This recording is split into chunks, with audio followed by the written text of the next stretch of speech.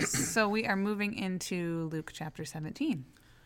We are, yeah, and as we're seeing Jesus progressing, remember back in chapter 9, he set his face toward Way back in Jerusalem, chapter 9. and he's now we're at a place where it's progressing pretty rapidly. We're like 3 days away from Jerusalem, or Right, less. like you just said, we're in 17, and you're just looking off the air. There's only 24 chapters in Luke, so Right, yeah, we're getting and the there. last several are the Passion Week. Right. So, he's getting closer, and the teaching that he has for his disciples is shifting gears a little bit. Right. So they know who he is, they get it.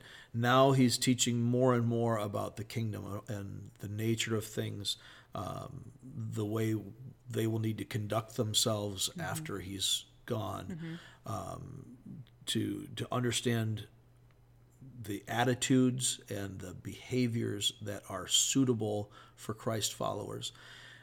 And gratitude and humility are things that we see a lot. Forgiveness is a huge thing that we see a lot. And then even, the later portion of chapter 17, he's moving into end times sort of things. So here's when the kingdom comes in its fullness, here are some things to look for. But in this first half of the chapter, he talks about holy living, talks about temptation and what faith and duty are about, the difference in it. And he has this parable, it's not really a parable, it's an actual story that Luke records of Jesus. As they're on their way to Jerusalem, Jesus heals these 10 lepers. And I think a lot of us are familiar with the story. He heals 10 of them from this leprosy, this basically life-ending disease. Everything about your life now is taken away from you. And only one of them comes back to thinking. And so there's a picture in this of this, interestingly also, well, I'm probably getting ahead of myself, but it's interesting that this is a Samaritan that comes back. So of all these lepers, the only one that comes back is a foreigner, not a Jew, the one who does not, according to the Jewish expectation, they don't know God. Maybe they do, but they would never been recognized as that through them. Even if they were worshiping the God of the Bible, the God of Israel, they just weren't going to be accepted at that point. And Jesus says at the end, was no one found to return to give praise to God except this foreigner? So he acknowledges, he recognizes the foreign status of this person. And Luke is always very keenly aware of these details, of the outsider details, as a Gentile himself, the only Gentile writer of Scripture, as the one who's focusing in, we'll see in a couple of chapters in Luke 19:10, what many of us would consider the theme verse, that the Son of Man came to seek and save that which is lost. That is constantly repeated throughout here. And so we see that here. He heals them. One of them comes back, and the point has to do with his faith, but not just his faith in the healing, but his faith expressed in gratitude that we'll see there. So one of the things that's kind of a kicker that really hits us, and we'll be talking about probably more than I will plan to, because I'll start to get upset and I'll have to rant about it a little bit. Don't drink coffee. I will try to limit my coffee. Is at the very beginning of chapter 17, Jesus said to his disciples, things that cause people to sin, temptations, are bound to come, but woe to that person through whom they come. It would be better for him to be thrown into the sea with a millstone tied around his neck than for him to cause one of those little ones to sin. So watch yourselves. Dang. Yeah. So it's pretty heavy, Literally. Jesus is saying you will be better off drowned in the ocean, Sleeping with the fishes. Sleeping with the fishes with your cement galoshes on. I ain't saying nothing. Than to lead somebody astray, to Right. lead them into sin, and that's an epidemic right now in our world. But that's focusing. The interesting thing here is not on the person committing the sin, Right. Yeah. but the person encouraging them to commit the sin. And we've talked about that quite a bit with sinful activity, particularly as we see the moral revolution that is continuing to take place in our society, where evil is good and good is evil, and there are no rules, and do whatever you want. And the only thing that really matters is your personal autonomy, and nobody can tell you what to do. And if God really exists and really does love you, he wants you to be happy. So, if a Christian person disagrees with my lifestyle, they don't have a problem with me, they have a problem with my Creator. That was in the news recently. So when we see those types of things, Jesus is speaking directly into that. And he's saying this to his disciples.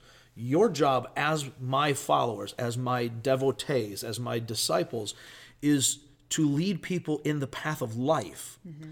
If you lead them in a different path, if you cause them to sin, woe to you, in a very condemning sort of way. So this is a very stern warning. Clearly, as we see with everything else, there is a crowd that hears it. There is the Pharisees that hear it. They're still in the same context. He's speaking to his disciples, but he knows. Let the rest of you be warned as well. Pharisees who have purported to be the teachers of Israel, you are the keepers of the law, and yet you've missed out on the law. He just got done saying that earlier in 16. The law hasn't gone away. You're trying to find these shortcuts around it. Mm-hmm. The crowd is trying to find this more libertarian or antinomian kind of a concept where there is no law. That's antinomian is no law. So we got, all morality goes out the window. That's our current state. And we're teaching that in churches as well. And it's not just, it's not just LGBT plus agenda. It's that for now several decades, we have churches, mainline Protestant churches in the United States, who have been teaching that the sexual standards, all the moral standards, but the sexual standards in particular of the church, well, they're kind of outdated. So, you probably, it's fine for you to live together without being married. That's the only way you're going to know if this is going to work out anyway. And if things don't go well in your marriage, it's fine. We'll just, it's expected. I just saw an article by a supposedly Christian person. I didn't read all of it, but basically the nutshell version of it was that there's a lot of good that can come out of divorce. Divorce can be really good for you. If you don't, if your marriage doesn't work out, well, that in itself can be virtuous and good and right. Jesus does not feel that way at all, and says, let me tell you something. God does not change his standards. So when we're talking about sin, it's always going to be here. People are always going to sin. We always have had that. Just like when Jesus says at one point, the poor you will always have with you, but you won't always have me. What he's not saying is it's okay for you to ignore the poor. Right. He's not saying it's okay for you to cause someone to be poor because the poor you're always going to have with you. Right.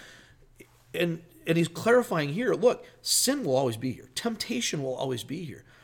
Don't be complicit in it. Don't be a part of that. Don't tell people that because you want them to feel good, you want them to feel loved. Don't tell them that something that is bad for them is good for them so that they actually feel like, oh, hey, wow, God really wants me to do this.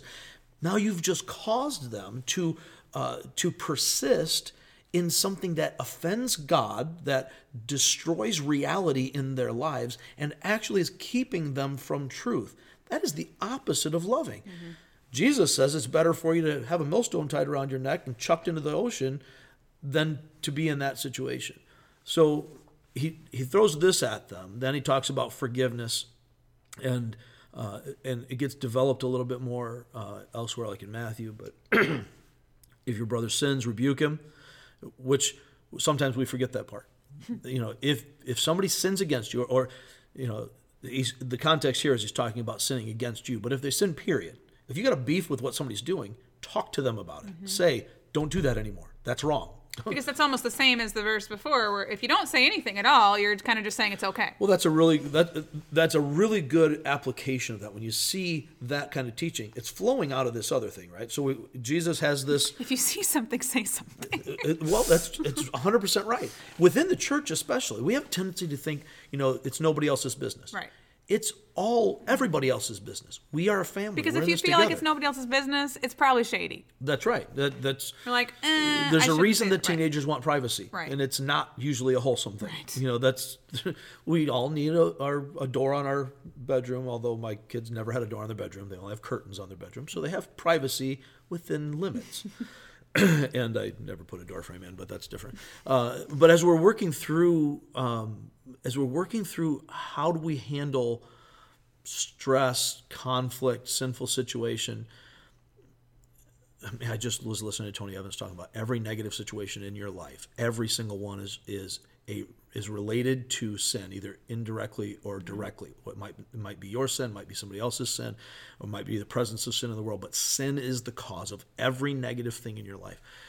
And I'm thinking, wow, that's big. It's a big. But anyway, so as we're looking at how we handle somebody else's sin against us, we need to speak to them directly, not put on our game face, push it down inside, and then talk about it with somebody else. Not bellyache about it behind closed doors, not sit and sulk about how badly they've treated us. Say it directly, get it out there, get it done, and always speaking truth in love. That's the principle that guides us. But if your brother sins, rebuke him, and if he repents, forgive him. This is not talking about measuring their repentance, if they're really repentant or if they're not really repentant. But if they seek this forgiveness from you, don't withhold it from them. That's the point. We tend to look for the cop-outs. Well, how can I get my little loophole here? Well, they didn't really repent, therefore I don't have to forgive. That's the opposite concept of what we're talking about. So it's easy. I have a feeling we're gonna have a lot to talk about next week. Well, hopefully. So because we're over time now already. That's true, so. Yeah. All right, so we will talk more about this next week, and I'm sure we'll have even more questions. I will, I'm sure, after the message on Sunday, so be sure to tune in for that.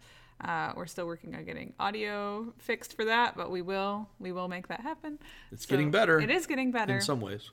There's no more bacon, which is always sad, but not from an audio point of view. So thank you guys for listening, and see you next time.